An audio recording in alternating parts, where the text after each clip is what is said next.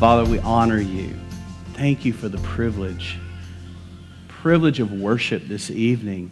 Thank you for these songs, and we're able to honor you and bless you. And that's our heart, Lord, to send up a fragrant aroma, just a sound of praise, that you would be encouraged, that you, Father, would be blessed.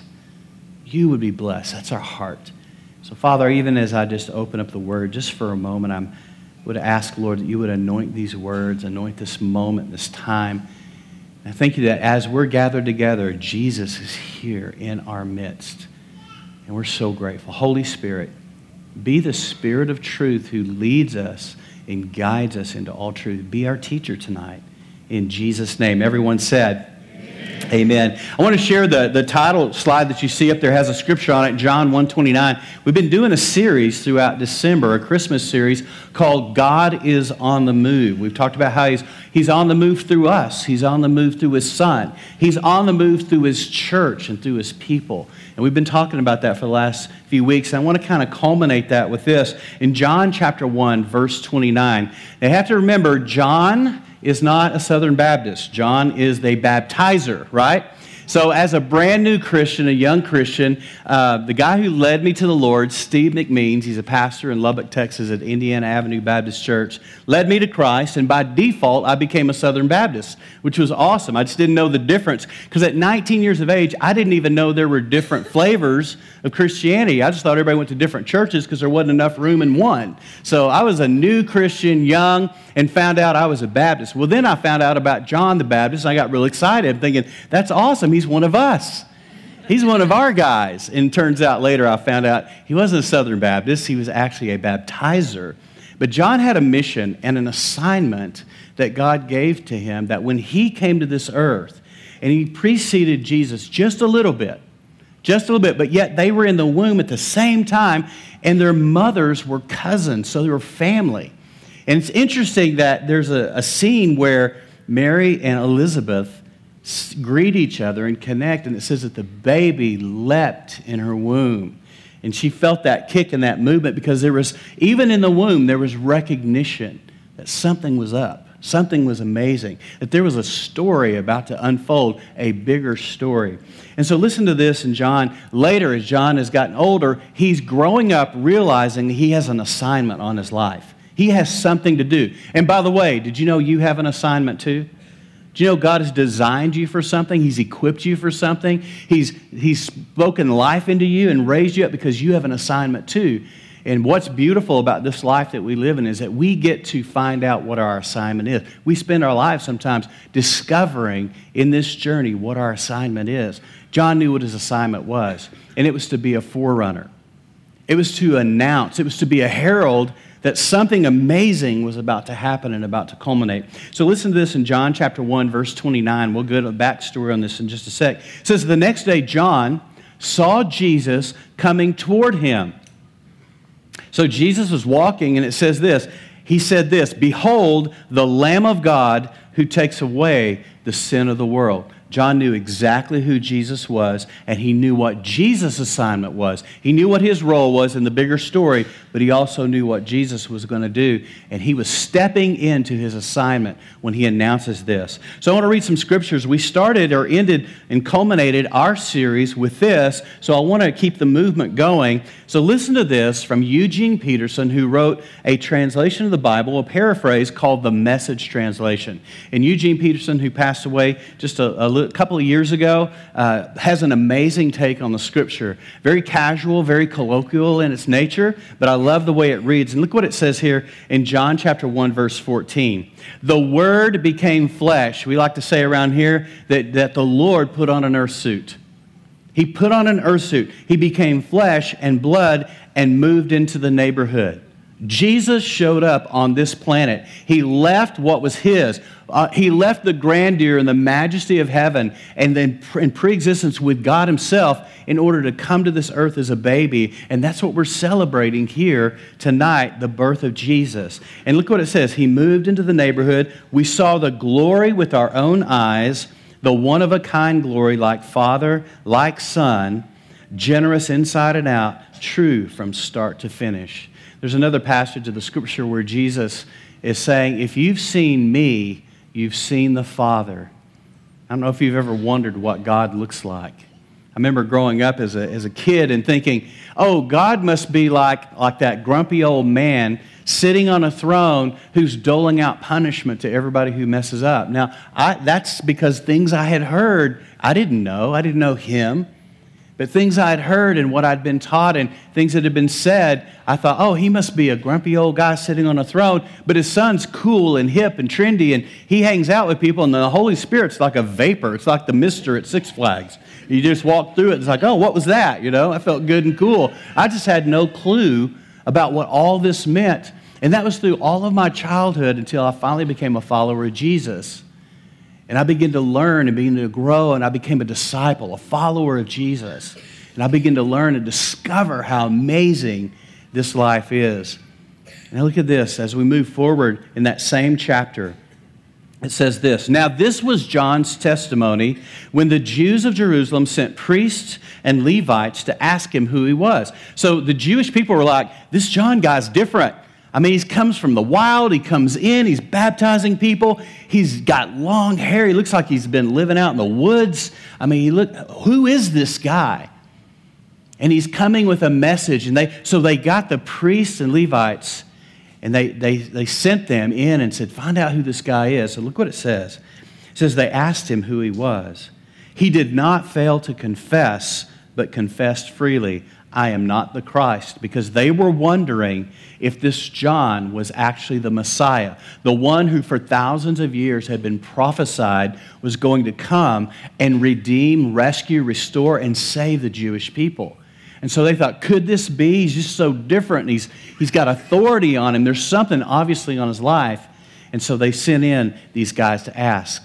In verse 22, as we move through that story, finally they said, who are you? Because John's kind of being ambiguous, saying, it's not about me. It's not about me. There's someone to come. In fact, he's greater than me, and he was before me. And it says this, finally they said, who are you? I mean, it's just blatant. Give us an answer to take back to those who sent us. What do you say about yourself? You ever been put in a corner? You ever been put in a corner? It's like, okay, you've cornered me. I got to say it, and here it is. And look what it says in verse 23. John replied in the words of Isaiah the prophet, I am the voice of one calling in the desert. Make straight the way for the Lord. In other words, clear a path. Clear a path. Prepare. Verse 24. Now some Pharisees who had been sent questioned him, why then do you baptize if you are not the Christ? Nor Elijah, nor the prophet. So they're getting off topic. They're missing it, and they're actually confused because they're splitting hairs. They're splitting religious hairs while John is heralding the coming of the one they have been wanting to come, the Messiah, the one that would redeem and rescue. They're splitting hairs and wanting to know, wait, why are you doing this if you're not him? And look what John says, verse 26. He says, I baptize with water, John replied, but among you stands one you do not know. We saw in the earlier parts of that chapter that he came to his own and they did not even recognize him. And that he came to this world and the world did not realize who he was. And it begs the question, do we recognize him? Do we recognize him in our very families that we're going to be with over these holidays? Do we see Jesus in our family? Do we see Jesus in our friends? Do we see Jesus in that 7-year-old kid that's knocking stuff over, right? Do we see Jesus in the 4 kids sitting around the card table that knocked their drink over during the meal? Do we see Jesus in the weird uncle that shows up? If y'all wondering who the weird uncle is, you may be that weird uncle. Do we see Jesus in others? Because he's wanting to show up, but we have to look. We have to open our eyes, and we have to look and find Jesus and see Jesus in those that are coming around us. And do we see Jesus in the Christmas stories that'll be playing on TV, the 7,000 Hallmark movies and Lifetime movies, and oh my gosh. Am I the only one who's figured out they're all the same? They just have different characters? It's a wealthy girl who moved from a small town. Now she lives in the big city and she's been cityfied. Then she comes back to small town for the holidays and meets a hunky guy who is secretly wealthy beyond our imagination, but she didn't know it because he drives an old pickup. Is that not the same story? And yet we still watch it, right? And go, oh, it's so awesome. And then at the end, it's always going to snow, right? When they, their final moment, when she gives up that city life, that evil, dark city life, and comes back home to small town America. Okay, is that true or not? Is that the story? But even in that story arc, there's redemption. There's relationship. There's all the things of the kingdom all sprinkled in because God is all over, folks. But we open our eyes. John said, look, behold, the Lamb of God who takes away the sin of the world. Of the world? Wait a minute. I know he takes away my sin, but does he take away your sin? Does he take away their sin? Did he take away the guy driving the F-150 on the I-10 the other day that I got frustrated with? Does he take away his sin? He says, I baptize with water, but among you stands one you do not know. He's the one who comes after me, the thongs of whose sandals I am not worthy to untie. This all happened at Bethany on the other side of the Jordan where John was baptizing. And look what happens. Verse 29, the next day John saw Jesus. So Jesus shows up while John's doing all this, and the stage is set for the introduction of Jesus to the world. And will we recognize him? Will we see him in one another? I have to tell you, I'm a little emotional just looking out at everybody. I see Jesus in you. I see Christ in you. I see the love of God in you. I see people giving up a Christmas Eve to come out and be with other followers of Jesus to celebrate Christ. Let me tell you, if that isn't Jesus, I don't know what is. If that isn't family, I don't know what is. But look what it says. The next day, John saw Jesus coming toward him. Remember, he's with the crowd baptizing. Look, the Lamb of God. Look. Open your eyes. Navigate your day with your eyes wide open. Turn on your radar. Open your eyes and see the Lamb of God who takes away the sin of the world. Man, in a room this size with this many folks, we're all in different places in our journey of faith. And I don't know where everybody is that's here, but I have to tell you, I know there are probably a few here, quite a few, that maybe are just in a rough spot right now. You're in a rough patch. I want you to know something. I want you to know Jesus is here. Open your eyes, look and see he's here. I was always that kid who was jumping in the pool first and then saying to the rest of the kids, hey, the water's fine. Come on in.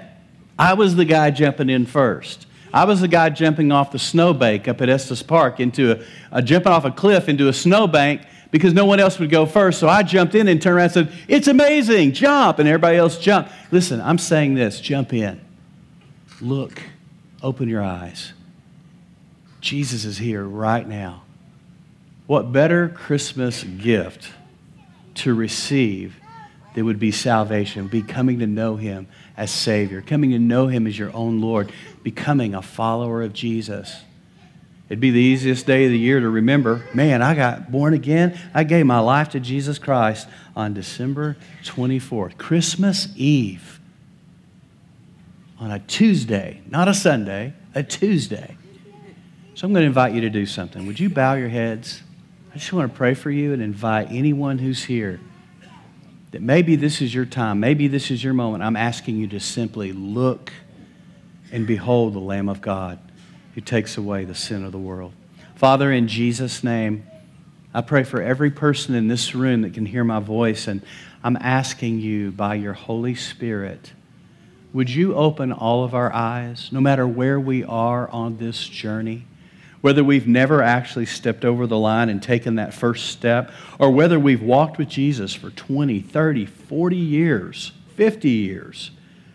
Wherever we are on this journey, Father, we want to see Jesus fresh. We want to see him anew. We want to discover another facet of who he is, his personality, his character, his nature.